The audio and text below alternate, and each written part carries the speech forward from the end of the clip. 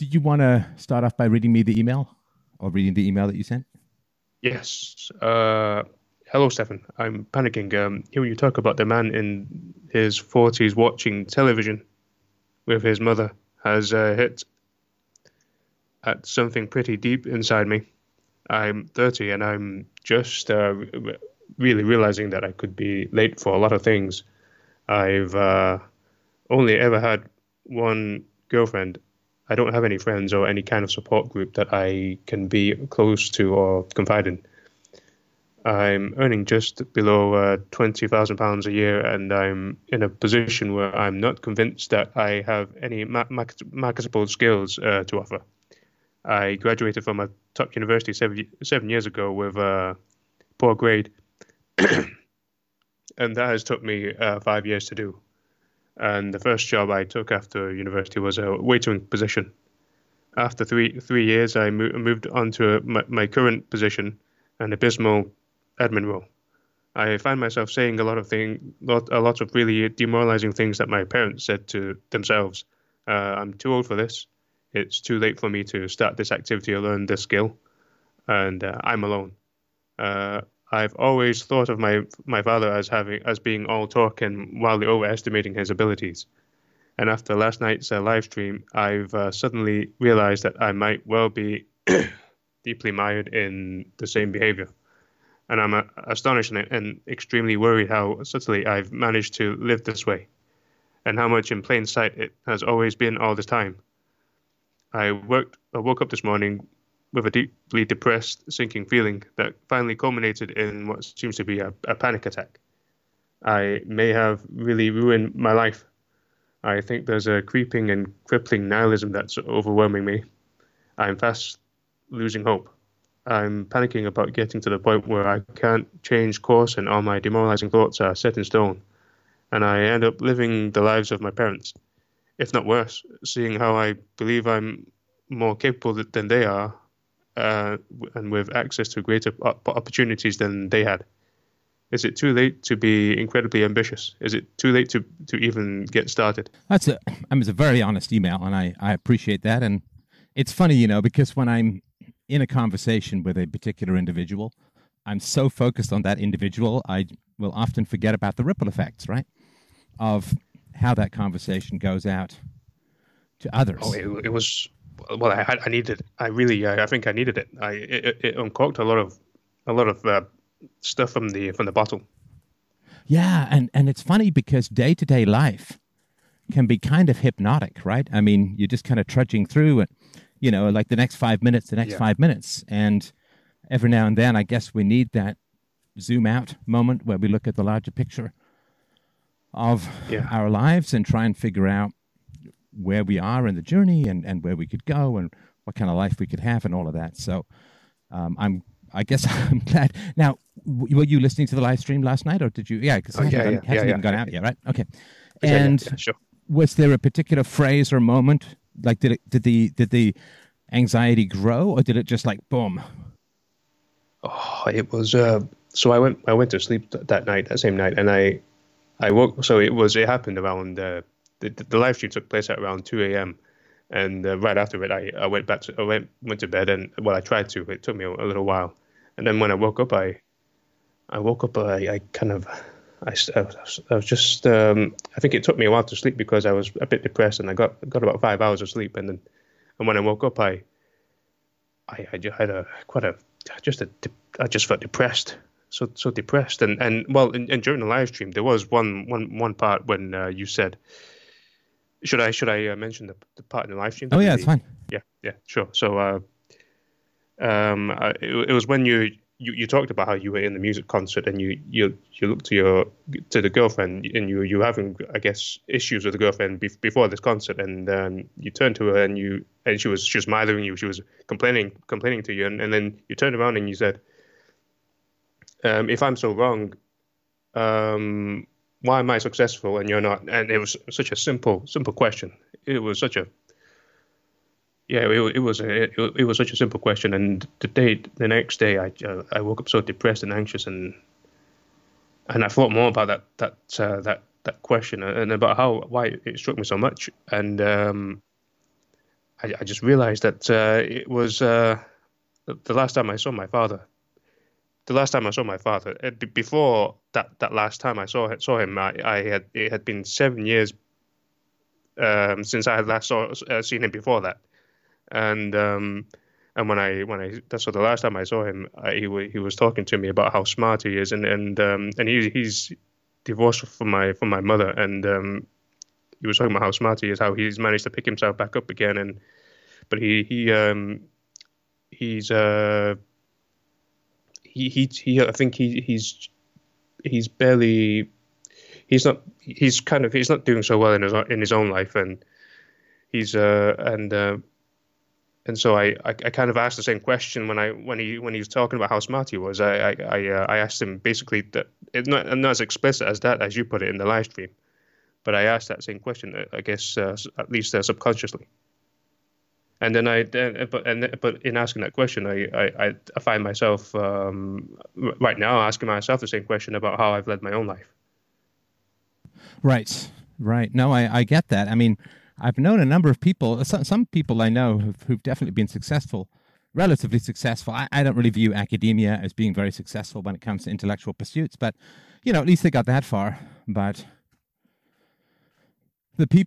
some of the people I knew who considered themselves very intelligent and very talented always have this uneasy relationship with the market. Because, I mean, look, it's not like material money success is the only measure. Of course not, right? But it's not insignificant. And if you do want to make a change in the world, or you do want to have an impact in the world, you do have to find some way of getting your ideas across. And so people do have this uneasy relationship with the market because we are all such treasures to ourselves. And then we go out into the market and we put it to the test, right?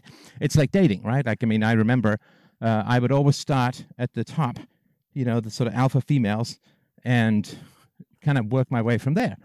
And, sometimes I'd get the top tier women to go out with me. Sometimes I wouldn't.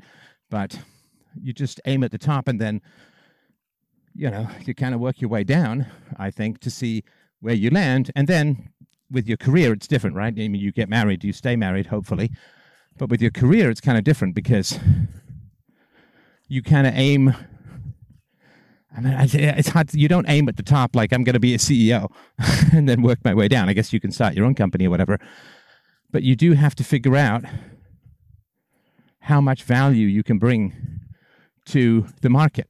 And yeah, I know people are confused and propagandized and not too smart sometimes, and the market's kind of corrupt. I get all of that, but it's still a pretty free market, particularly out here on the internet and so on. So the people who have very high estimations of their own intellectual abilities, which I think you do and your father does, and my friend or two or three did or do, it's really tough to put that to the test.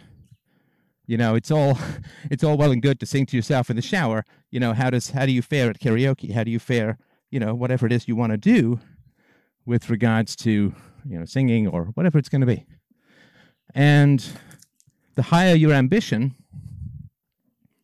the more a lot of the world will try to convince you that you're absolutely, completely, and totally wrong, because the world loves and hates ambitious people, right? Particularly in the realm of philosophy. But I don't want to get too much into my stuff because I want to talk about your stuff. So I have one friend of mine, super smart in math, in particular, math and physics. And he had such high estimates of his own abilities. And I think intellectually he was right because, he was the kind of guy who got bonus marks every time he turned in a math problem and, could kind of half doze through the class. And if the teacher said, "Can you solve this problem?" he'd be up and, "Yep, here we go," right? Solve the problem on the board without even barely a glance. He had a really, really great instinct for math, and he ended up going to university taking a math and physics double major, which was mad, I thought, really ambitious. And it wasn't the intellectual issues, I think, that he had problems with. I mean, he had an intestinal ailment that was quite challenging, and that obviously had a big effect, but it was stress-related as well. And I think it was the stress that caused him, like, it's one thing to be the smartest kid in your local high school, but then to go among the very smartest kids and attempt to compete with them, it's a challenge. Like if you've really founded your self-esteem or self-worth on being the smartest around, then you may be limited in your ability to go to smarter and smarter people. And like when I went to theater school, I was, one of the best actors in the university, and I was always in demand for the lead roles and all that. And then when I went to the acting school, yeah, there were some actors who were better. There's no question. And some of those actors have gone on to have really good careers and do great work. And I've seen some of them on stage, and it's really neat. And I wish them the best. It wasn't the life for me, but it is one of these things where you say, okay, as I sort of become, if I'm a big fish in a little pond, how big am I in a big pond, right? And I think for my friend who did the math and physics double major, it became too much of a challenge to deal with the reorientation of, well, I was the smartest kid in my high school, but man, now I'm here among the world's best and I'm barely keeping up. And he did also have a legitimate grievance, I think, because, I'm sorry, this sounds kind of detailed, but I think it goes into what you're working with, because, they had problems with grades, right? Grades. So in university, people don't mind being graded up, but they never want to be graded down, right? And most people will end up grading to a curve, right? So everyone's got to get 75 or 70 or 80 or whatever it is, the median in the class. And so what would happen is the tests would be ridiculously hard, and then people would get graded up, right? So you'd get 30% on a test, and you'd end up with like an 80. And he was like, that's crazy. It's no way to teach, right? There's no way. And listen, I kind of get where he's coming from. I think the test should be somewhat objective. But he was not able to adapt himself to that environment and ended up bombing out of school, partly because of medical issues and I think to some degree because of stress and all of that. So the collision between, I don't want to say vanity, because confidence in your abilities is not vanity. Vanity is when you are confident, but you don't want to put it to the test. That to me is the real, that's where the danger comes in, right? So if you're listening to this show, as I've said, I'm always going to grant people high IQ and high capacities and high abilities to listen to this show. I'm not that entertaining, so it's got to be something in the content that speaks to you.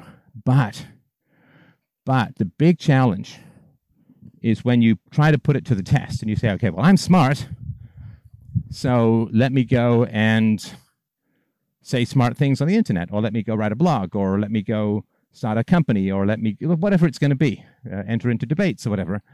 Have you had that issue where you have an estimation of your own abilities and then, okay, let's try and put it to the test and see what happens? How does that feel? I think you touched on something really, really accurate. I think you hit the nail on the head somewhere. I've been trying to teach myself. So I said I graduated 7 years ago with a master. Well, I didn't say what kind of degree. I had graduated with a master's degree, and it took me 5 years to graduate, and ever since I've been trying to. That's just one extra year, though, right? Two. Well, no. It was a master's degree. It was a MSc course, but it was downgraded to BSc, a bachelor's, and so it was downgraded to a 3-year course from a 4-year course. Oh, so originally it was supposed to be a 4-year course that included a master's degree, but you downgraded it, or they downgraded you? Is that right? Did. The university did. And that was because your marks weren't up to scratch, is that right? That's right, yeah. Okay, and so you ended up coming out with a BSc, right? Yeah, that's right. And what happened for you in school relative to what your ambitions were? When I first got into university, I was really expecting myself to get high marks, and there's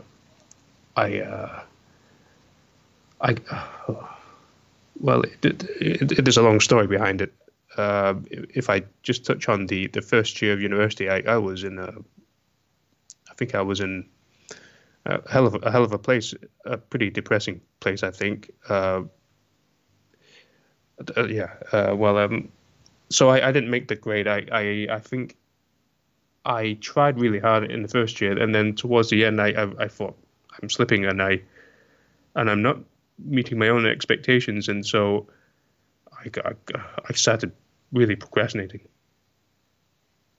Well, boy, you can do that in university, eh?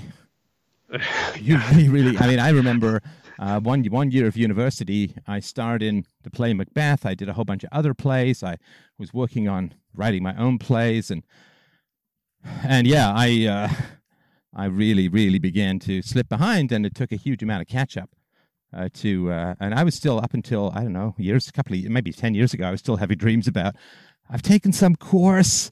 I know I've got some reading to do. I can't remember where it is, and I would just distract myself. And so, yeah, it is really easy to procrastinate in school, and that's what gets a lot of people, right?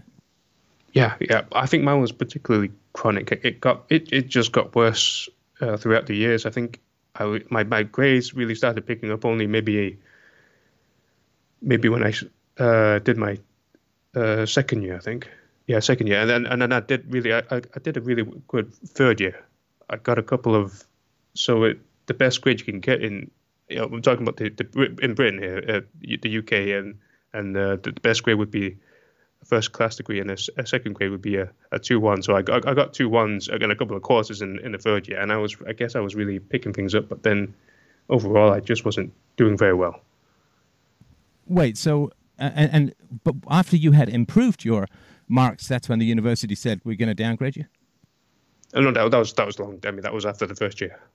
Oh, That after was the first year. Okay, yeah. they said, listen, this isn't for you. And was there any chance to recover that? Was there like a wait and see, or it was like, nope, you're going down to the BSc? I think there was an appeal, but nothing. I can't remember anything else aside from that. Was your family involved in this particular process? Did they chat with you? Did they ask you how things were going? Did they make suggestions? No, Or no, none of that. No, no. They were. I think they were when I was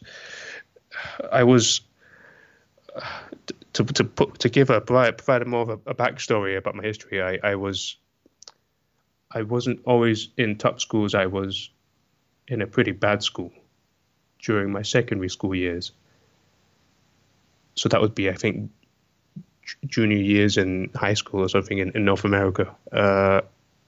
And I was in a pretty dangerous feral school, and there were fights every week. And there was like gangsterism and all that stuff. It was horrible. But then I worked really hard. I spent 5 years in that school, and then I worked very hard. I think in the last 3 years, and then I got myself into a top grammar school. A top grammar school, and then but then it's like when you talked about how about exploring the reasons why you moved to Canada at the age of 13, I believe. Is that correct? 11, but yeah, go ahead. 11, yeah, sure, yes, and then you tried to uncover the motivations behind the move, and I think my parents really started to when I began at that grammar school, the things really took a turn for the worst. The relationship between my parents, and they were having rows, and I think I had a and so I spent 2 years in that grammar school before university. Uh, it's called sixth form in the UK. So that would be years 16 to 18, and I think it was in my first year I was 2 weeks away from my Oxford University interview, and then oh, my parents got really crazy. Like my mother. Oh yeah, my mother was. I think I was the only one at home. My mother was just drunk off. She couldn't stand. She had to prop her head on a wall, and she had her. It was the police that brought her back. She was out on the streets drunk, and then the police brought her back. And then I saw my mother. She was propping her head on the wall, and then out came my brother as well. So my brother came along, so my brother had to witness all that. My younger brother, and then I think like I said, I was the only one at home. So and so my uh, so for that night when my mother came back, um, I had to watch her throw up. And then the next day, I think my father returned. I think there was something about. I think no, my sister arrived home soon after I'm sorry, I'm throwing a lot of information at you. No, I'm following. Go ahead. Okay, sure. Okay, so my sister arrived soon afterwards. She was in a in a nightgown, but I don't think anything happened to her. But my father, I think, arrived the next day or the day after that, and something was said about two guys stomping on his head or something like that. But he was drunk as well, Oh, your and so father got into that kind of fight. I don't think he fought. I don't think he fought back, but he was. I think he was too drunk to fight back, and I think he was on the ground, and then one of the guys stomped on his head or something. But he didn't. He looked fine when he arrived home. But I remember that being quite an important. That was when I think that was. I think they started divorce proceedings after that or something like that. No, I think they separated. They lived in separate places. And so that really characterized the 2 years, and then when I started university, I had all this residual. I wanted to really get into Oxford, and I was pretty damn close as well. But so I carried all the shame about what was happening at home, and my faltering academic life or career. And so my first year wasn't I didn't I'm sorry to interrupt, but I mean you're Asian, right? So or East Asian. yes Do you get? I don't know if this occurs in the UK where East Asians have their university marks downgraded. oh well, I've not really thought about that. I know it happens in certain places in the States. Yeah. And I was just wondering if you were close, and I'm just wondering if they monkey around with the scores of various ethnicities in an attempt to gain some sort of equality. But anyway, if you don't know, I was just kind of curious. So please continue. I say I was close because I generally they tell people to go back home after the interview process. So I spent 2 or 3 days in Oxford University going through the interview process. It was and you know with what happened 2 weeks before I felt quite alone. I felt quite alone in the university and during the interview process. And then I think they usually send people home after 5 interviews. I got about six. I got to six, so I think I was pretty close. So I mean, given how upset you were about what was happening at home, Yeah. you must be pretty good at that kind of dissociating and just getting on with things. Oh, you could say so. Yeah, you could say so. Right. Okay. And was your father okay? I mean, a stomp to the head can be pretty bad. He didn't speak very much of it after that. I don't remember him really. I think it might have just been a story, but that's the only thing I heard about my father, about what happened to him when he was out drunk that night. And did your parents have a long history with drinking? Oh, my father especially, yes. My mother, she's never been. She gets drunk pretty easily, but I've seen her drunk a couple, but not that drunk, not as drunk as that night, as she was that night. And did it go back? I guess did it get worse? Or was it part of your early childhood, but not as bad, or how was that? I know my father. He's almost many nights I've seen him leave empty bottles behind. He's the drink. I think he's mostly the drinker in the household. Yeah, I might have just normalized it. I think it was pretty normal to me to see my father keep drinking, downing bottles of beer every night. He wasn't always drunk. Do you know why he drank? He did actually. The last time I saw him, he did say when I told him that I don't drink. He offered me champagne. I told him I don't drink, and then he said, everyone he knows drinks. I don't know how you can go through life without drinking. You have to drink, is what he said. So I think he has a strong attachment to drinking. That's Well, why no, most he's got. I mean, technically, it would be because he has crap friends. sure, So yeah, because he has crappy friends, he can't stand them sober, that's good. Yeah, and they can't stand him sober. I mean, this is it's a kind of vortex or a gravity well that you get caught in socially if you have friends who drink, who do drugs, who do crazy stuff. yes, Then good if point. they're around and you're the only person not drinking, they look completely retarded to you, right? I mean, just look stupid Yeah, and wasting, right? It's a huge waste of time, money, health, energy, resources, and all that. But so what happens is if you are trapped in this underworld of dysfunctional people, you all kind of hate each other, and the only way yeah, you can pretend to stand each other is by drinking. And yeah, if everyone's drinking and you're not, well, it all gets revealed to you, and then you got to start climbing up. And then if you start climbing up, like you're trying to climb out of that well, everybody's going to attack you. Oh, you're too good for us. Oh, you don't drink anymore. Oh, what are you, some kind of prude? Or you should loosen up, or relax. All of this general cry of relax that people have when they want you to dissolve your own integrity. So I would imagine it's social that way. yeah. I understand. Yeah, yeah, yeah. I think you're right. Um, yeah, I don't remember him surrounding himself with many, but he's always when he was with my mother, he'd go out and we wouldn't know about it. So I'm guessing he would very much do as you described.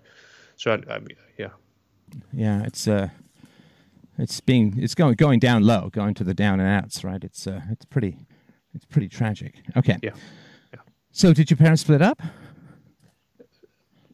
But before I think you asked us a different question. I don't know whether I've answered it. I think I moved into my father, but yeah, my parents they've split up. But After the stomp to the head incident, I think you mentioned that. I just wanted to make sure I got the timeline down.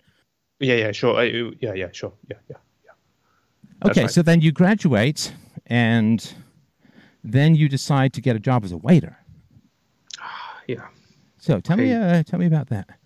well, I was of the belief that there wouldn't be an employer. I come from so that the university that I graduated from, they're very close to they are very close to the corporate world. It was a and people would be doing like internships when they're in their second, third years, and I missed all that. I see. Okay, yeah. So I really wanted to become a mathematics professor. I saw myself as sort of like an academic, or more fundamentally than that, an intellectual. And I didn't bother with the internships. I thought I think part of the reasons why I got such bad grades was because after the first year I wanted to I chose more complex courses. I thought if I do well in these more complex courses, I make up for the bad performance in the first year, and then that I did badly in the second year, and I thought I'd do all the complicated courses in the third year and to make up for the second and first year, and then but So and it's kind of like me playing Doom. I can't finish a level, so I up the difficulty.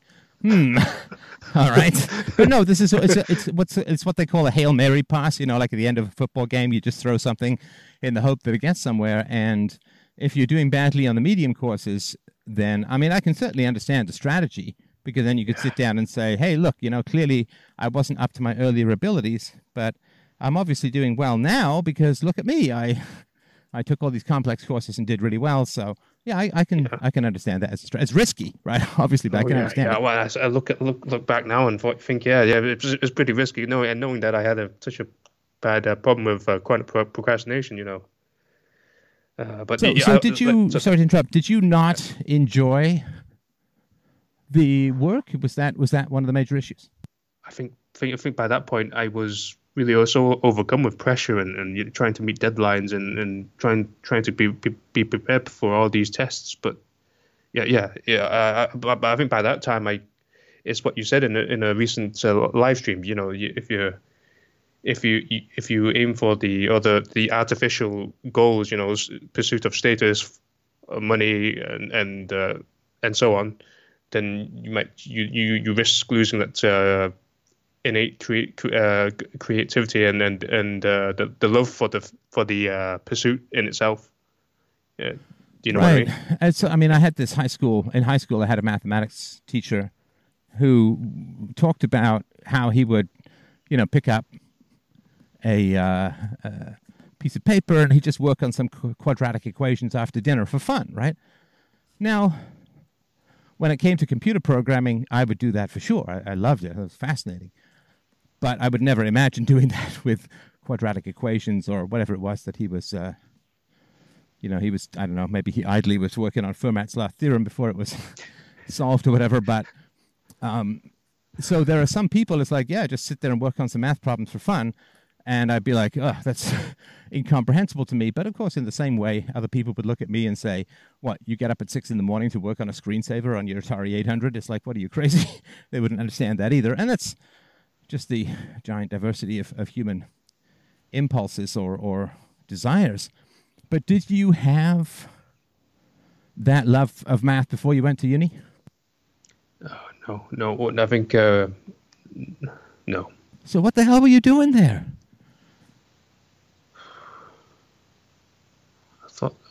I guess there might be a. I think it was due to momentum. Like you were kind of good at this stuff in high school, and that's right. Yeah. So there's there's also an interesting backstory to this. Before the period I spent in grammar school, I was never a very good student. I was quite a mediocre student, I think, until. Well, it was a bloody war zone, right? How the hell are you supposed to be a good student with like criminals roaming the hallways? Oh right? yeah. Oh yeah. Well, not just that. I had, my father was also physically abusive, so I had to go home. So that when you talked about the thing about dissociation, yeah, I think I had quite a lot of that going on. I mean, I even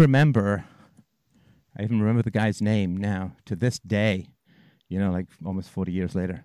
But this guy, I was in a bowling alley and I was playing Defender. I was doing really well. Some kid wanted to play it, unplugged the machine, and I called him a jerk for doing so, right?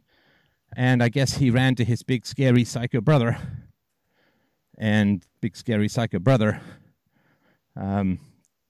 cornered me in school. And like, this is the age, like he was like 16, I was like 12 or something. And, that's like, it's night and day. Like it's child versus adult, right? There was no possibility of having any kind of fight. Not that I really would have done it either way, but he was like, you did, I think his brother had said that I'd hit the brother or something like that. So this guy was just spoiling for a fight. And I was like, no, I didn't say any of that. Just told him he was a jerk for unplugging my computer game. Well, that's not what he says, and I choose to believe my brother over you. Anyway, so I don't know, for maybe a week, I'm sure you've had that experience too. If you've been targeted by a bully for, I don't know, like a week, you just keep your head on a swivel, as Dan Bongino says, right? You just keep looking around. You make sure you don't drop your guard. You make sure you don't end up in the washroom alone. You dart out after school. You go places. And I think only one time I was going up the stairs, he was coming down, and he punched me in the shoulder. And it didn't really hurt, but that was, I think, the only time in school when I was like alarmed about. Well, there was one other time. It doesn't really matter. So, but the point is that it's really tough to concentrate. I remember sitting, listening to Queen's, I guess the first song they did, which didn't have harmonies really in it, Spread Your Wings.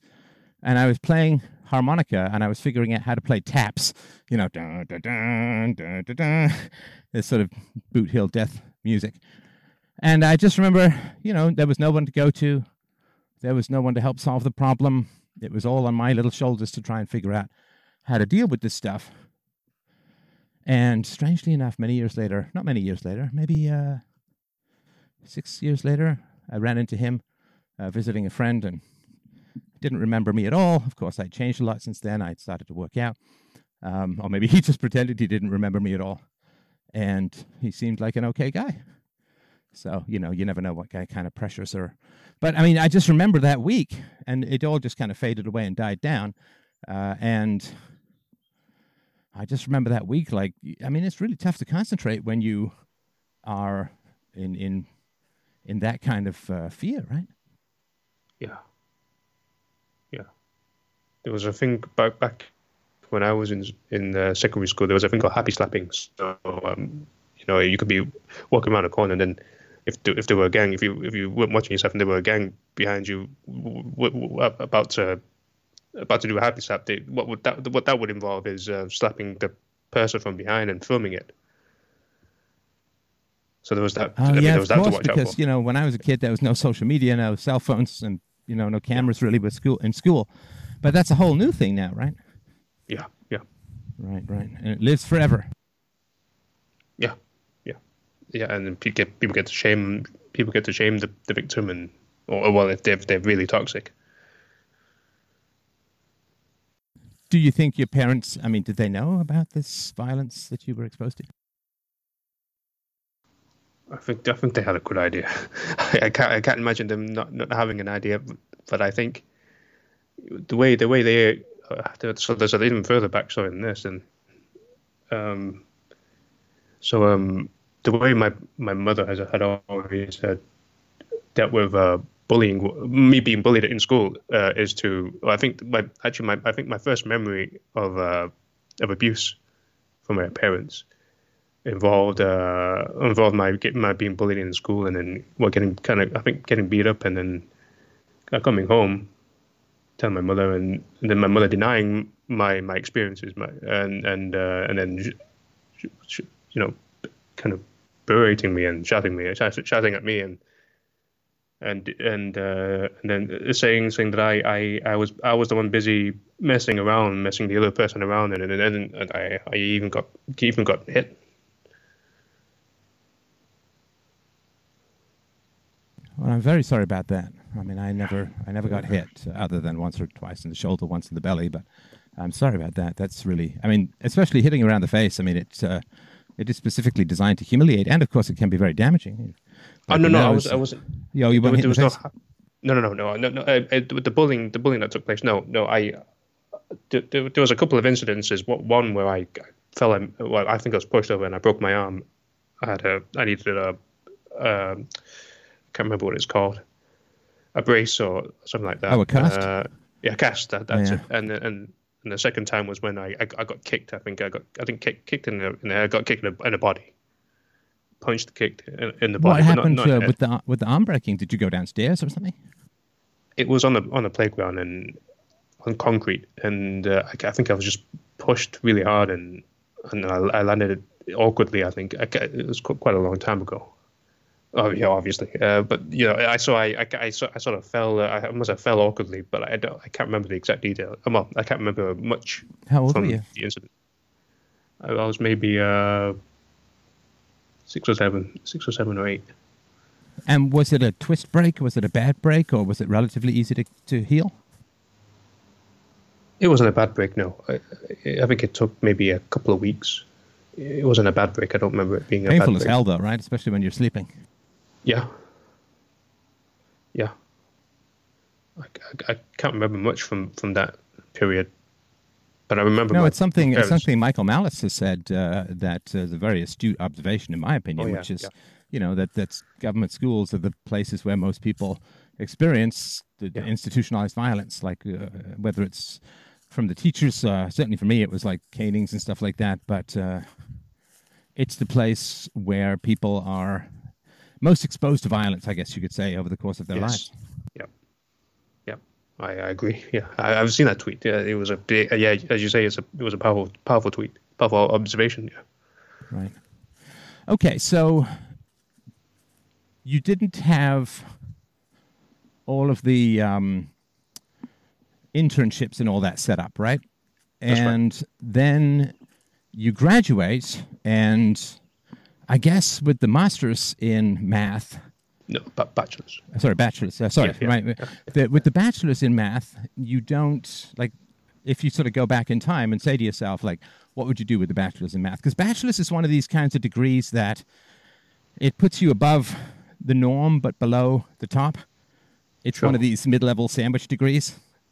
I remember talking once in a coffee shop with a woman who was, she's like, I have a bachelor's degree in psychology. I'm like, oh, what can you do with that? She's like, you know what? I actually kind of found out. Not much at all.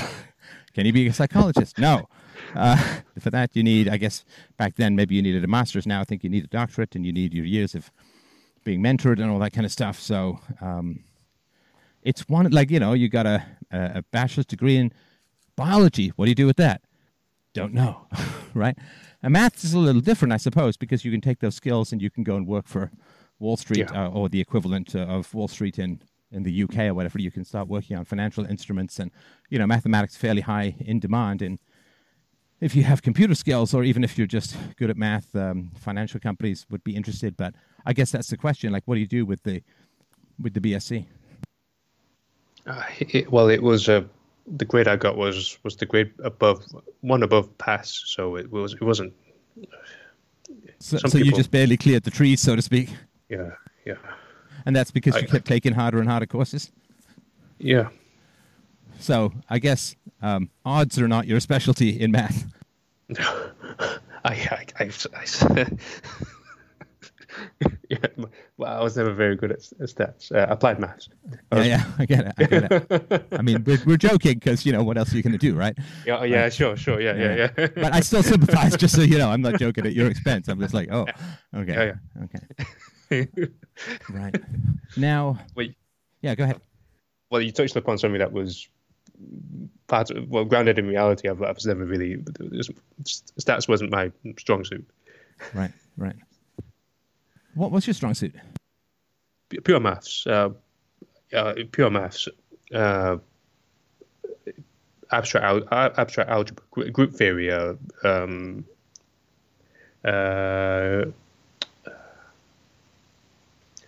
now there were a couple of courses on mathematical analysis. I was quite good at that.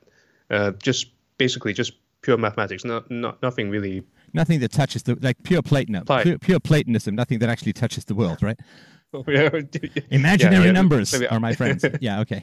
Maybe abstract maths, yeah. Yeah, okay, got it.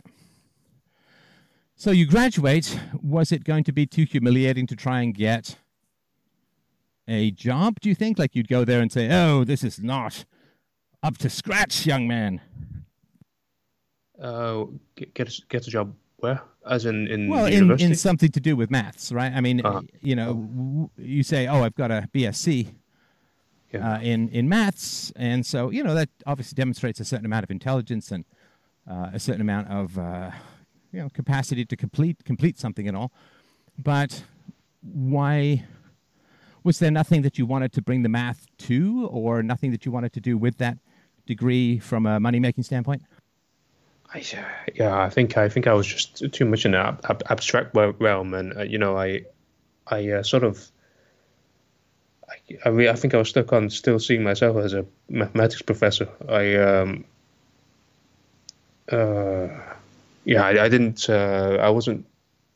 I think maybe, and I was. I think I was.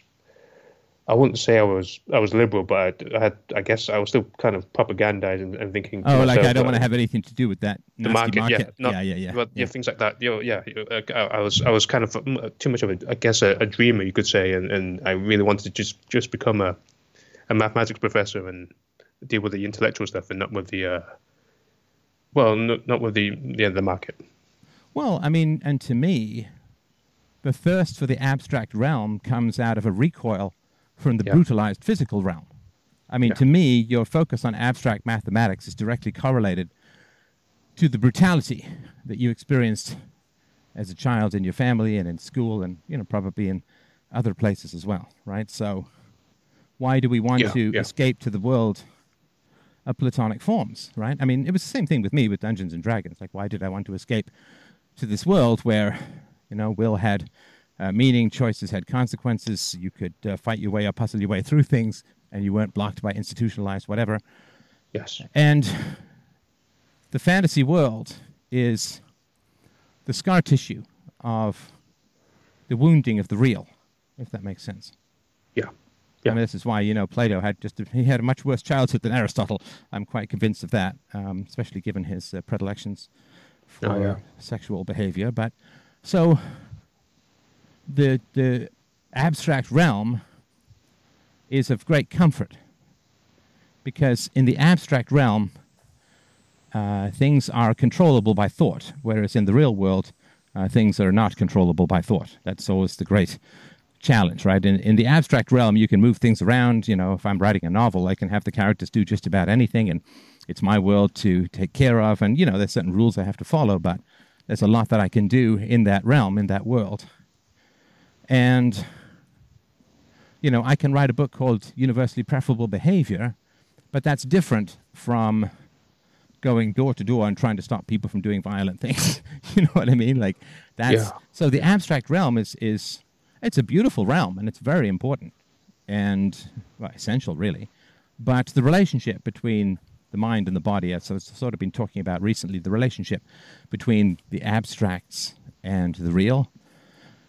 In general, the more brutal the real, the more seductive the abstract realm is. And so for you to take the abstract realm and apply it to mere mortal reality would be kind of to run in the opposite direction of what it's for, which is a sanctuary from violence. Yeah. Makes sense. It really does make sense. Yes.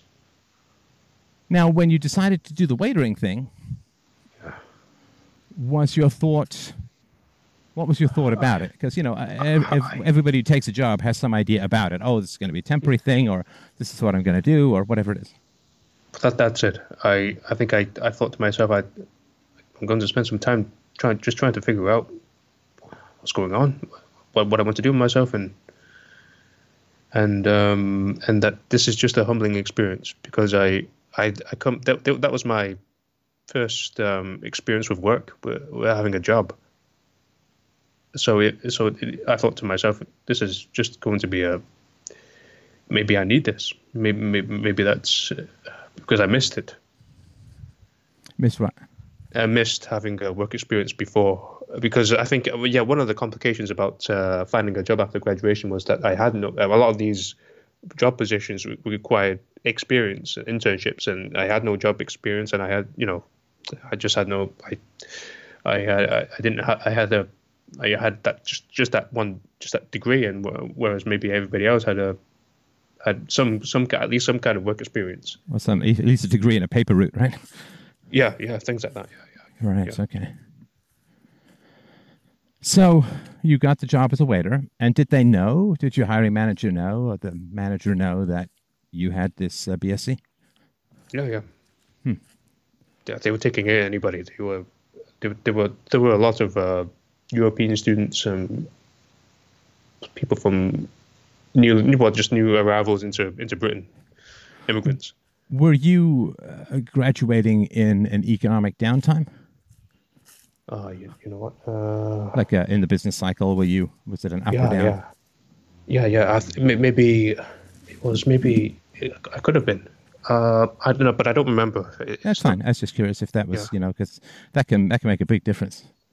It might have been around 2008. It could have been around 2000. Oh, yeah. 2008, 2007. Yeah. It's pretty bad, right? I mean, there was a whole pretty bad. economic turndown, not just in the U.S., but of course it affected the world. So that's just kind of a 1-2. It's a double. No, sorry. Right? 7 years ago would have been 2013. So no, never mind. Sorry. No, sorry, never mind. All right, sorry. Got it. No problem. Yeah. Now, how long did you work at the waitering job? 3 years. Wow. And then? And then my current role as a back office in a company, a big company. Sorry, what's your phrase there? I heard role, but I'm sure that's not what you said. An admin role. Oh, you got an admin role. Okay. Yeah. Which now, is my do you mean role. like secretarial, like answering phones and scheduling meetings and arranging flights and stuff like that, or something else? There's a lot of processing payments involved. Right. It's the back office of a financial company. Okay. Yeah. And do they know you have a master's? Sorry, I keep getting that wrong. The BSc in math. Yeah. Right. And has there ever been anyone who sat down and said, I feel like you're being a smidge underutilized here? There are people who have said, you don't belong here, and you should be doing something better. But no, But not a manager. That's just like yeah, coworkers. that's right. Right. And how long have you been working there? I'm sure I could do the math, but it's not my specialty. I'm on to my 4th year. Right. Right. And is there any capacity for progress in the job or moving up or? It's a dead end job. It's no, well, it's a possibility, but it takes it takes quite a long time, and for Right. not much as well. Not much of a bump in salary. Right. Okay. Okay. And when I was talking last night, it's so wild to get this kind of direct feedback, which is great. But when I was talking last night, the panic that you had was the panic, I suppose, of time, right? Of time passing. Well, I think the panic comes in sort of many layers, and the panic came. I think it took me overnight to process it, and then yeah. So I think, but the panic, I can see it from several different perspectives. It's one would be the fact that I was repeating the way my father led his life, which which I was so unaware of. I thought I was going the opposite direction, but in many ways I'm not. And yeah, a strong element of it was the passing of time. The fact that I see myself as having not applied myself better during my 20s. Right. So you're out of school 7 years or so. Is that right? Yes.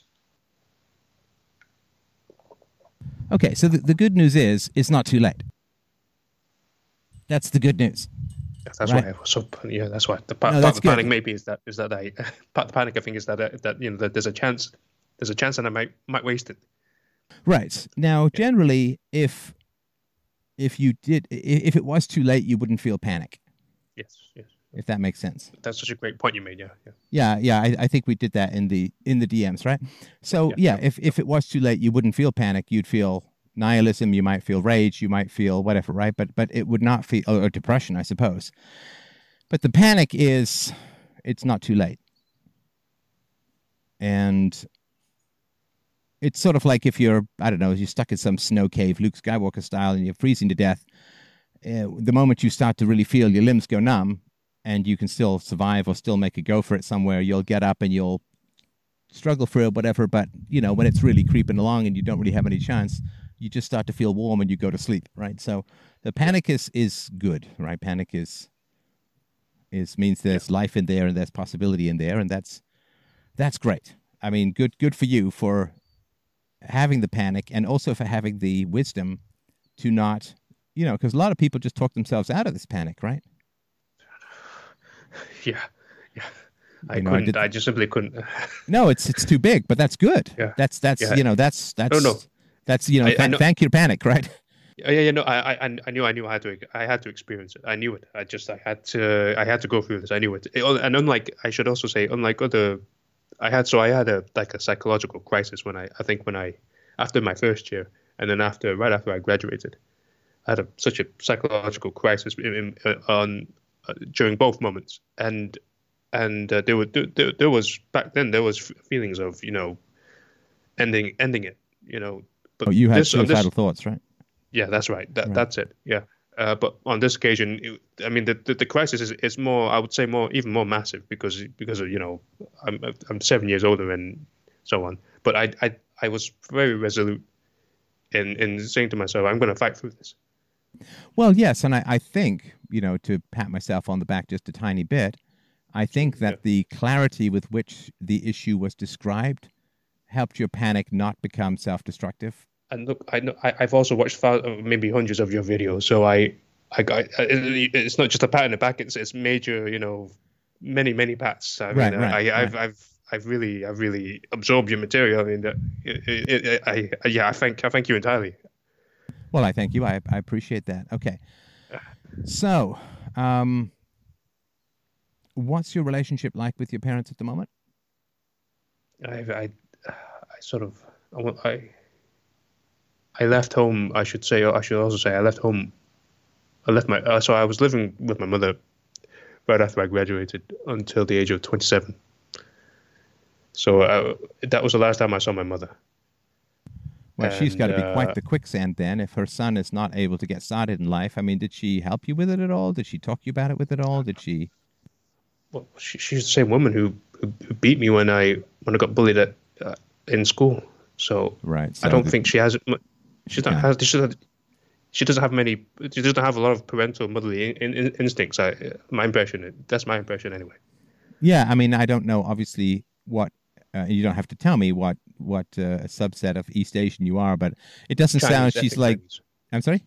ethnic Chinese. Ethnic Chinese. Okay, so it doesn't sound like she's getting all tiger mom up in your grill, right? She was when I was growing up. She was pretty ferocious about. Well, she kept. I think. Well, yeah. The thing. The reason why I mentioned the fact that I graduated from a top university is because it was a thing that they've really pushed me to get throughout all my childhood. So see, I was in a pretty feral school. I jumped from a pretty one of the worst schools in the city to one of the best school in the city and one of the best schools in the country.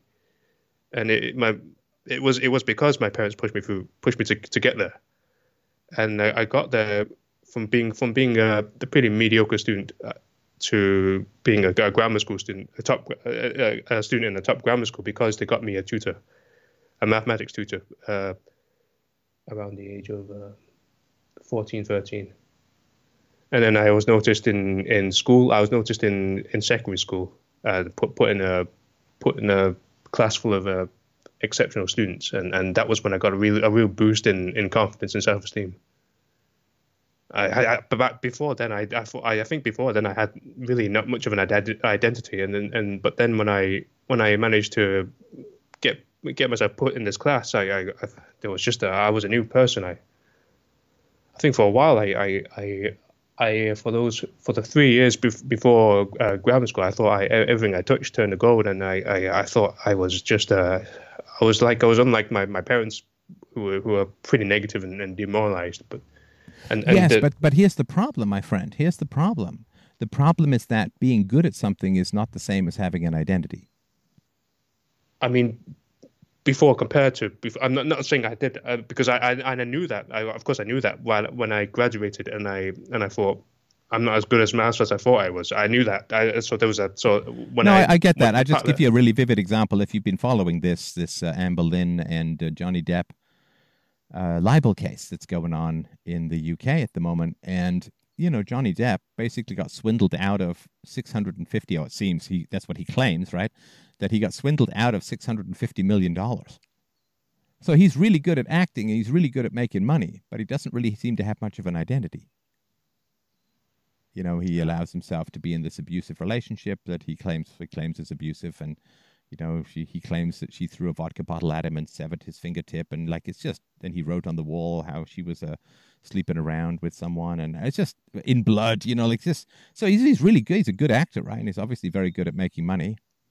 But he still doesn't have an identity. Just being good at, like Marlon Brando was a great actor, a complete disaster as a human being. I mean, his kids all got involved in various levels of criminality. I think one of them killed herself, if I remember rightly. I mean, it's just a complete disaster as a human being. And that's a good point. so, yeah, just being good at stuff. Freddie Mercury is a great singer, great songwriter, great entertainer. Just lived his empty life of sex and drugs, and so just Right. Having a skill, being good at something, will get you approval. But approval is usually the opposite of identity. Because identity is having, in a sense, an outboard motor where you can go whatever the hell you want, whereas navigating by approval is just like having a sailing ship and you just got to go where the wind blows. Yeah. That's a great point. And that's why it didn't solve your problem, right?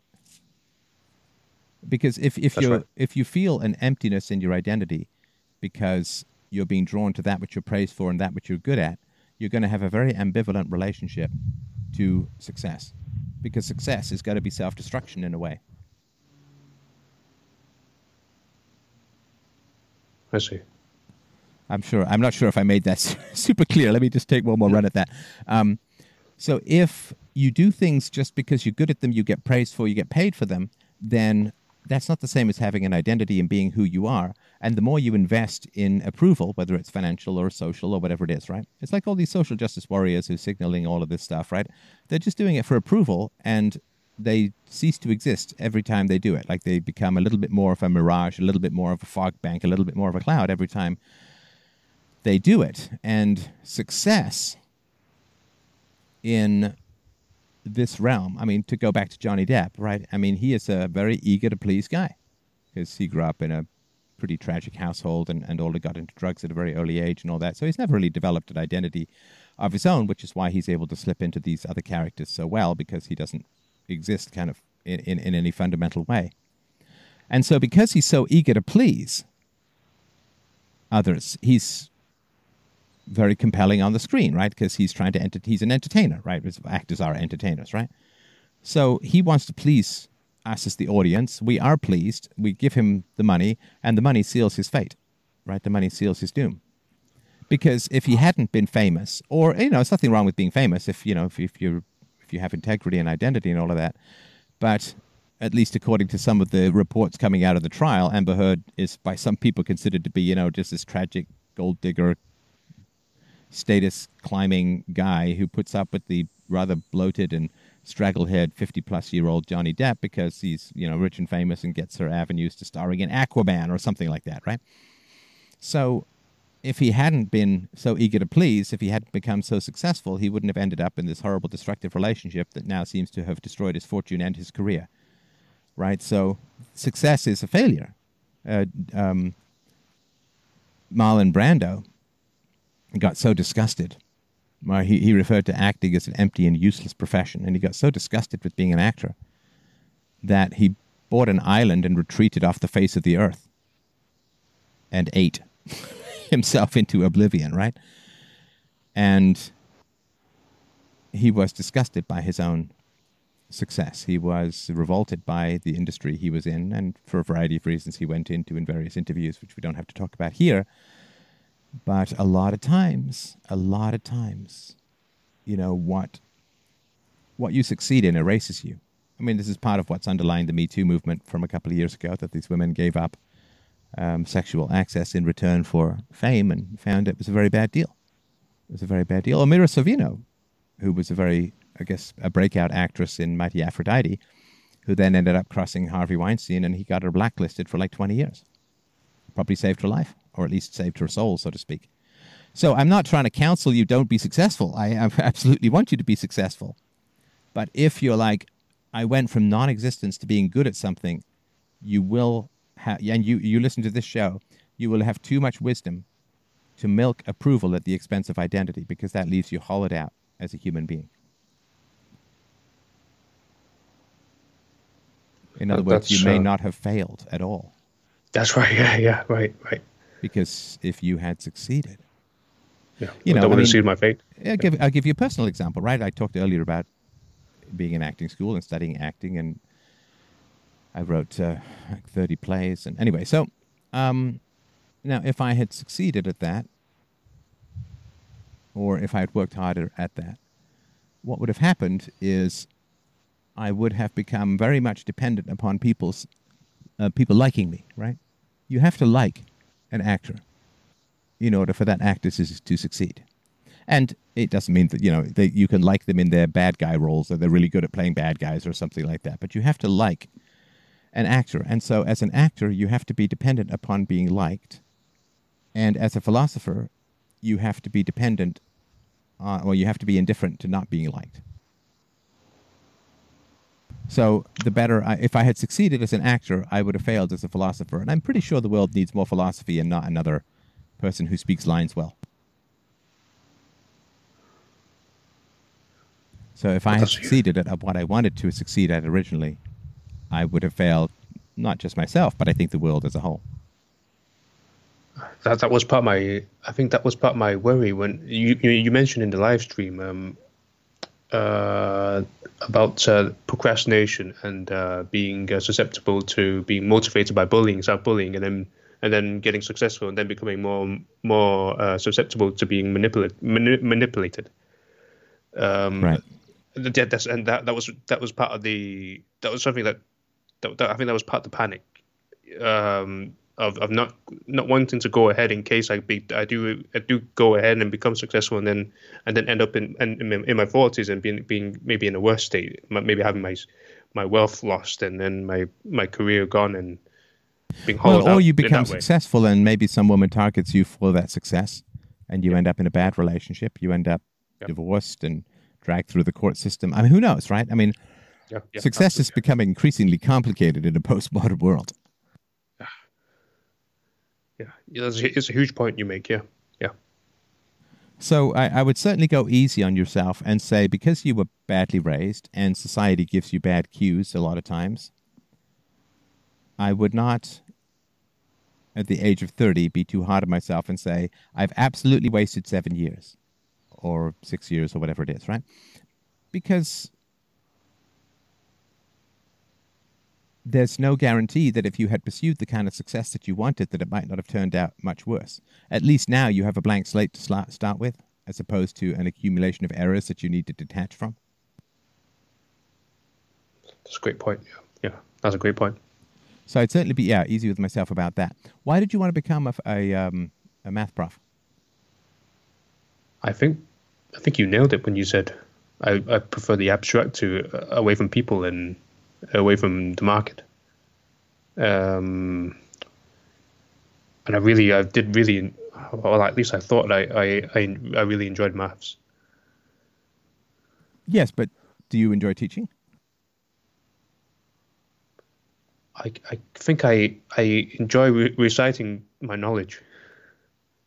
Yeah, reciting your knowledge is not the same as teaching, Yeah, yeah, because sure, yeah, yeah. you talked a lot about That's, wanting to become a math prof, but you never talked about any pleasure in teaching or wanting to inspire other yeah, people to love math or anything like that. It seemed kind of like just about you. yeah. I think I had a preference for just submitting papers and maybe contributing to the field, but not the actual people. And I imagine myself as being one of those eccentric sort of isolated hermit intellectuals. Yeah, that's not a math prof, though, right? It's math prof Yeah, has to sure, interact with sure. people. It's got to be part of Yeah, department meetings, yeah, committee yeah. meetings. It's going to be on the diversity panel, Sure, yeah, and yeah. it's going to have to interact with students a lot. And it's a lot of face-to-face time, right? I mean, science, Sure, yeah, yeah, pure yeah, yeah, science, you yeah. can hide at in the lab more, but maths, I think you got to be out there. And That's a good point. your Good love of point. maths doesn't seem to be something that you want to inspire other people. Like, I love philosophy, and I love inspiring people to pursue philosophy, and that's sort of why I do what I do, but Yeah, that didn't seem to be part of the math prof thing. So I think the math prof thing was largely an illusion. yeah. I think I think you nailed it. I think yeah, yeah. And it would have been a very At least bad illusion too, because you then would have invested a huge amount of time, money, and energy into getting a doctorate and trying to become a math prof, and then you find out you don't even like it. It's better to do nothing than do the wrong thing, yeah. right? That's why they Okay, say you yeah, get yeah, lost in yeah, the yeah, yeah, woods. You just yeah, sit yeah, and yeah. stay where you are, man. Just don't wander off somewhere. Yeah. Well, no, one thing I've been repeating myself is I suppose this isn't the same thing. One thing I've been repeating to myself is no, it's not the same thing. Never mind. It's all right. Right. So I guess the question is, can you at least think of forgiving yourself for waiting until you have some idea what you genuinely want to do before committing to it? I don't. I not completely. Well, I know Maybe it's a big thing to say in one, but that's why I said, yeah, can you think about that process, right? I mean, can you snap your fingers and because you have a pretty harsh view of yourself for the last 7 years, right? yeah, And it could be that I mean, geez, I didn't start this show till I was in my 40s, right? Late 30s, right? There's lots of people who achieve a lot of success later in life. Grandma Moses didn't start painting until she was 80. I don't know, something like that, right? There's lots of people who succeed later in life. There's nothing wrong with that. And lots of people way older than 30. I mean, I think Huey Lewis didn't really get his first big hit going until he was well into his 30s.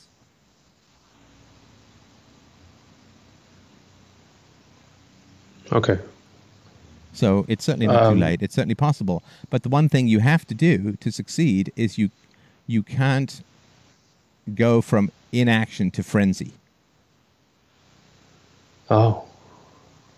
So if you let panic drive you, it's going to drive you into the ground. It's sort of like if you haven't exercised for a while and you say, that's it, I'm going to go run a marathon. All you're going to do is hurt yourself. Right? So if you stop panicking, I've got to do X or Y and throw myself at it and the alternative is doom, well, that's not organic. That's not based on pleasure. That's not based upon a richness of experience. It's not going to be sustainable, and you're just going to burn yourself out and just add another failure and waste another year or two. Yeah. I burnt myself out, I think, in university. Yes. Yeah. And that's because it wasn't love that was driving you. Yeah. It was. You're right. It was status, and it was also avoidance, and it was maybe a bit of an FU to be better than your parents. Could be any number of things, right? But it wasn't. Could be all. Yeah, it wasn't the love of the thing itself. Sure. Right? And that's I mean, everybody knows this, and I've done it, and everybody knows someone who's done this, has dated the girl just because she's pretty. I mean, you've heard these calls a million times, right? Yeah. She was crazy. Yeah. Why did you date her? She was pretty. Right? So, I mean, that's an example of going for approval or status rather than the virtue of the person or the thing itself, right? Yeah.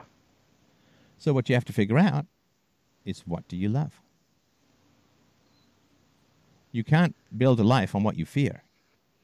I mean, you can, but it's going to fall down, right? So you can't try and build a life on, I'm panicking, it's too late, I got to act, right? Now, you don't have to answer this. Obviously, it may not be at the tip of your tongue, right? But there's something that you love. Maybe it's philosophy. Maybe it's self-knowledge. Maybe it's, I mean, who knows what, right? Maybe it does turn out to be teaching. I don't know. But there's something that you love. I've been juggling quite well. I think part of my inertia is due to the fact that I guess I have so many. I think to myself that there are so many maybe possible areas I could delve into, but I can't seem to settle my mind on one thing. Right. And that may be because you're burdened with an over-responsibility for a childhood and a youth that you just had to survive. Yeah.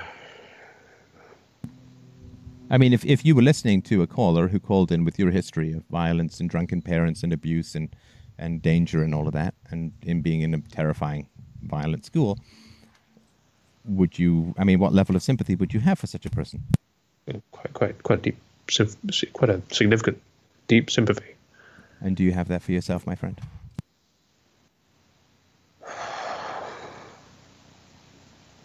Not enough. No, not enough. All right. 10 being maximum sympathy. Where are you on a 1 to 10? Hey, let's give you some math.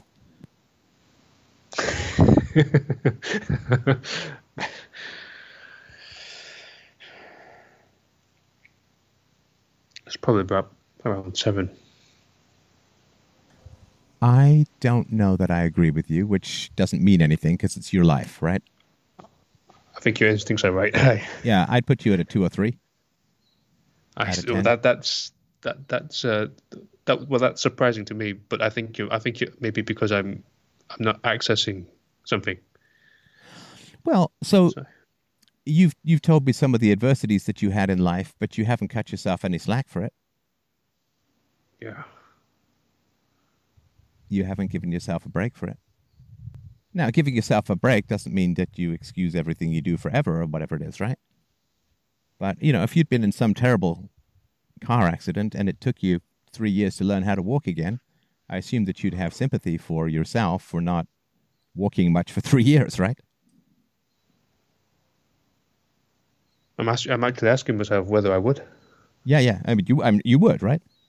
Well, no. I'm actually asking myself whether I would. Whether you would or whether you'd be like, I should have done this sooner. Yeah. I think that's it. I think maybe I don't know how to have that additional sympathy for, well, the right amount of sympathy for myself.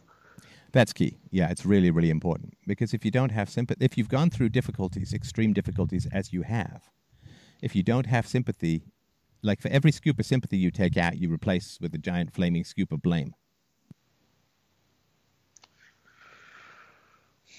And sympathy or blame, that's all we got when we have difficult childhoods. We have sympathy or we have blame. There's nothing else. We can either sympathize with ourselves or we blame ourselves. I've heard some causality from you about the difficulties you faced as a child, but I've not heard any sympathy for yourself or compassion for yourself.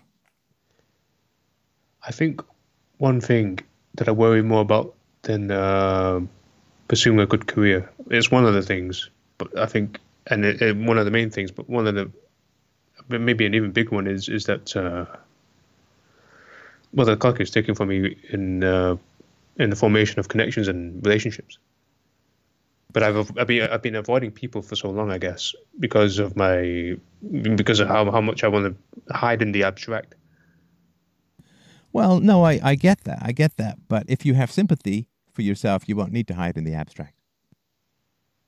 Right. Because I feel shame. Right. I mean, how on earth are you supposed to date or have friends if you're full of shame?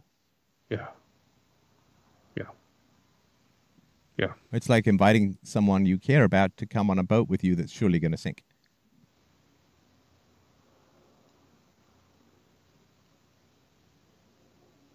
Whereas you say, I had it rough. I have great sympathy for myself. I trot water because society is so bad with us. And it is terrible. I mean, what society defines as success is just terrible. And you say, yeah, I didn't know where to go, and I had the wisdom to not go anywhere.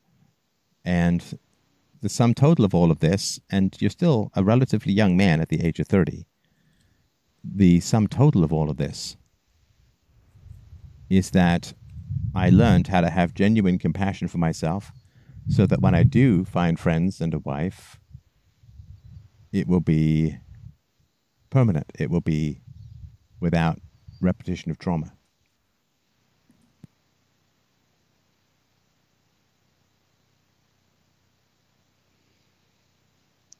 You were a smart guy in a violent school, in a toxic culture, in a dysfunctional country, with alcoholic, violent, and abusive parents. You tell me. You put it really well. No, but you tell me where that doesn't get you a big, giant space hug from the universe, man. Yeah, but you put it really well. You have a really strong. You make a really strong case that. Hey, I'm just echoing back, man. I'm just repeating what you said to me. Well, it's still, just hearing it. You're right. So yeah, have some compassion with yourself. You got a degree, man. Good job. Good job. You didn't pursue academia. Can you imagine? I mean, you crazy son of a bitch. If you're listening to this kind of show. No, but that was before. I mean, no. But let's say you tripped across this kind of show, right? And you then start to learn some of the unspeakable truths about the world, right? And you're in university. Oh yeah, sure. Yeah, How's that going to play out? Yeah. Just go off Stephen Sue, right? Oh yeah. That would be torture. And a much worse torture than what you're facing now. Is it? Oh, yeah, absolutely. Yeah, if you're in a situation where you want to be honorable and honest and have integrity and speaking the truth is going to cause your professional or financial destruction, that's a nightmare. It's a complete nightmare. But I would imagine, well, at least he has something to lose, and he's built something and he has people. No, I get that. I'm not saying it's a direct analogy. Oh, yeah, sure. But it's not an easy transition. Sure, yeah, sure.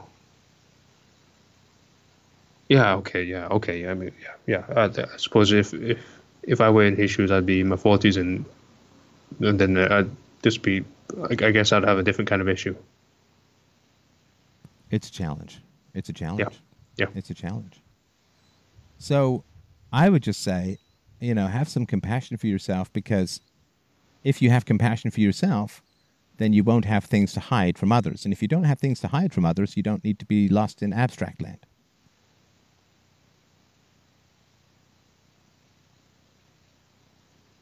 okay. But the compassion is key. We are extraordinarily badly raised collectively these days. It's really bad out there. Almost every social, intellectual, media cue is the exact opposite of what it should be.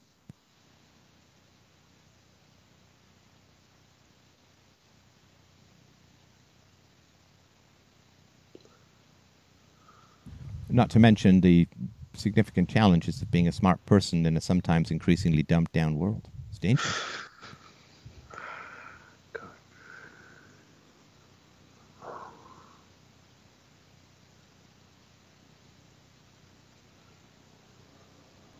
And if you can get that compassion, then you can forgive yourself. Not that I think you have much to forgive yourself for. And then your energies can be opened up. But you can't love anything in the world if you have a kind of contempt for yourself. And the only way to combat that contempt is with kindness, right? With compassion for the self. Yeah.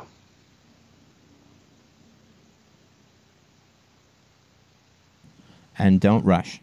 Recognize that you've hit a turning point in your life, but don't dash in some new direction. Work on...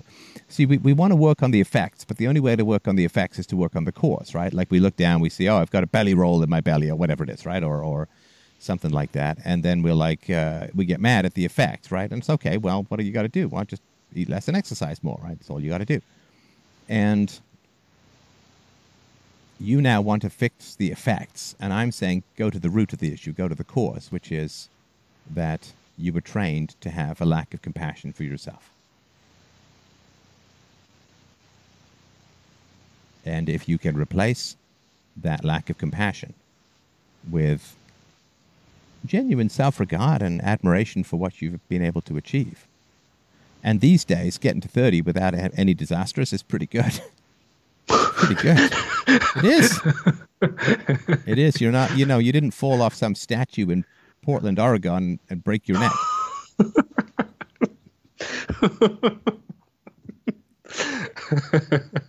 So good job, man. It's like if you've gotten through, the first 2 years of the Second World War without a scratch, do you call yourself a failure? I don't think so. Still got all my limbs. Yeah.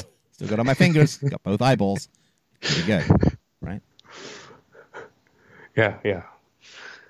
And so you can look at, how I think it was Jordan Peterson when he was addicted to, I think it was benzodiazepines or something like that. Yeah. And to get him cured, they put him in a coma. Seems kind of radical, but what do I know? I'm not a doctor, right? So maybe, in a sense, to prevent bad decisions, you put yourself in a situation of stasis, like you put yourself into a coma. And you're emerging from that coma with the wisdom to make good decisions without having to drag around the bad decisions. I mean, the number of people I know, a little bit older than you, you've heard them on this show a million times, right? They've got bad decisions, and they just have to try and find a way to live with it. And you don't have those bad decisions, man. That's great. Yeah, okay. You start from a blank slate. You start without some addiction. You start without some bad marriage, some kids, some difficult ex, some whatever, right? And just to revisit my decision in making the decision I made to do maths in university, that wouldn't be because it's because I avoided in not succeeding in a sense. I have succeeded because I've not sealed my fate in the same way that, say, Johnny Depp or Marlon Brando did. Yeah, so if you had thrown yourself whole hog into gaining approval by becoming excellent at maths, then you might have become more prominent. You might have become a math professor. You might have done any number of things, or maybe you'd have been snatched up by some finance company and sold your soul for money or whatever it was, right? Yeah, yeah. And so the fact that you avoided that to fail at something that might have destroyed you is not a failure. Yeah, yeah, yeah, yeah, yeah. I failed to jump out of that plane when it was flying over the city. I don't think that's a failure. My whole life, I failed to get addicted to heroin. It's terrible. Totally messed that up, man. Can't seem to get my ducks in a row. Can't seem to get my horse in a row. I've just completely I've never made it to alcoholism. You've completely failed at becoming an alcoholic too. I just wanted to mention that as well. Yeah. Despite two parents who were alcoholics, right? Yeah, I was fapping so I was a shut-in when when that crisis was going on in university, and I just I guess I fed myself on porn and fapping. Right. I did it for 12 years, but Right. I'm now 4 years. I'm on my fourth year of no fap, and You've even failed I'm at also that. yep. Sorry. You've even failed at that. Yeah. At the one giant arm scenario. After 12 years of dedication. Yeah. So listen, I would take heart. I would take comfort. I would take compassion. And I would say, okay, the world is my oyster. I can go anywhere, do anything, and keep casting about. And I'm absolutely positive inspiration will strike you at some point, and it will then become clear, and your life will move in the way you want it to. But you got to get the compassion first. So what about my thoughts about how it's maybe a little too late to start on something, and thoughts like that, that it's and quite late in the game, and what do I do with somewhat negative thoughts like that? Well, I mean, when you have negative thoughts, it's the usual solution is reason and evidence. So reason is, well, no, of course you're not too late, right? I mean, you're going to live to 85 or whatever, so you still got more than a half a century to go, so that's going to be fine, right? You got time. I mean, you're already way beyond the average lifespan of people in the Middle Ages, right? Okay, yeah, Still a long way to go. You can look up all the people who achieved success later in life, and there are hundreds of thousands of them that you can find. You can find those stories. So you've got your reason, you've got your evidence, right? Okay. And when you've been raised really badly, spending the first 7 years avoiding disaster is a pretty good track record. And also, to the voice that says to you it's too late, what I would say is, hey man, if you didn't make me panic earlier, you don't get to boss me now. Right? Like, this is just a form of self-abuse, right? Oh, it's too late. It's like, where were you 3 years ago, 4 years ago, 5 years ago? If you weren't saying anything, then shut the hell up now. Okay. Yeah. That emotional instinct. Oh, it's too late. It's like, if you genuinely believe that, oh, voice that says it's too late, then you would have said something earlier. So you don't genuinely believe that. That's just fear. And the funny thing is that it's too late is going to cause either A, more paralysis, or B, another disaster. So thanks, but that's not helping at all. You're right. I mean, it's a silly joke that I occasionally have with my daughter. She'll pass me a banana, or she'll pass me something. I'll drop it, and then I'll say, I really think we should be more careful when we pass things to each other. Because that's after the fact, right? What's the point of saying that after the fact? It's kind of a joke, right? Not a great joke, but, and I'm sure it's a joke she's tired of by now. But the 2020 hindsight is completely useless, and it's just a form of self-abuse, right? I mean, if that voice wasn't helping you in the past, it doesn't have the right to boss you around now. So it should have arisen when I was 23, really. Yeah, of course. Yeah, like where's all this good advice of the panic voice back when, in the past, right? So, because the panic voice, if it's trying to freak you out now, it's part of the problem, right? Yeah. and it has no credibility. You treat your inner voices just like you treat a person, right? Yeah. Okay. Credibility is key, right? Like back on the days of Twitter, and people would say, you're bad at growing a social media presence, and then I look at them, they have 6 followers after 10 years. It's like, I know it's not an argument, but you don't have any credibility. And so if there's a part of you that's panicking and it's like, well, where were you 5 years ago or 7 years ago? You don't have any credibility, right? That stuff is really funny. Right. Right. But, don't be hostile. The voice is, it's part of you, and you can't just rip out parts of you or whatever, right? But yeah, don't let it boss you. That's no good, right? Because then you'll end up just acting out of conformity to that bullying voice, which only gives the bullying voice more strength, and then you'll trail it back to your parents, and then you'll just realize you never get to grow up, and that's no good, right? Everybody in the personality gets a seat at the table, but nobody gets to be the boss, right? Anarchy exists, voluntarism exists in the personality before it can exist in society, right? So the parts of me, I'm happy to take advice. Let's all sit at the table and let's figure out the right way forward, but nobody gets to pound the table and terrify or bully or whine or complain anybody else into subjugation. It's a negotiation, right? And it's the same thing. I think it should be that way with you as well. Well, I've been journaling for a long time, and I'm thinking to myself, if I just keep journaling, then I could be maybe about 35, and then would I not freak out more? I don't know. I guess. I mean, for me, the journaling was very much engaging in very strong debates with aspects of myself. Challenging and incorporating and all of that. So journaling, this is what I think, this is what I feel. I think it's important, but what I would do is have that written. For me, it was written. It could be any number of ways. Have that discussion. So you say, scared part of me says it's too late, and then you say, well, here's what you say, and what does that scared part say, and you just engage in that conversation. I think it's generally good to write it down, because otherwise it just kind of floats around in your head and you get distracted. But you get involved in those platonic debates with the parts of yourself. They usually have really helpful things to say, but you've got to get through some static first. Yeah, sure. Yeah. I have quite a fair few notebooks full of my writing. Oh, that's good. So you have that way of doing it, and it's a good way to go. Yeah. All right, listen, I can sort of feel my own inspiration here beginning to fade, and I just wanted to, and there's nothing to do with you. So you're breaking up. Oh, can you hear me? Oh, yeah. Okay. I was just saying that I could feel my own capacity to inspire beginning to fade away. It's nothing to do with you. Nothing to do with you at all. I just I've been sitting down for a while, and normally I'm walking. I did walk for the first little bit, and so I'm going to close things down here. But I hope that you will keep me. Well, first of all, thank you so much for the email and for the openness. Thank you so much for and honesty in the conversation. And I hope that you will keep me posted about how things are going. Absolutely. Yeah.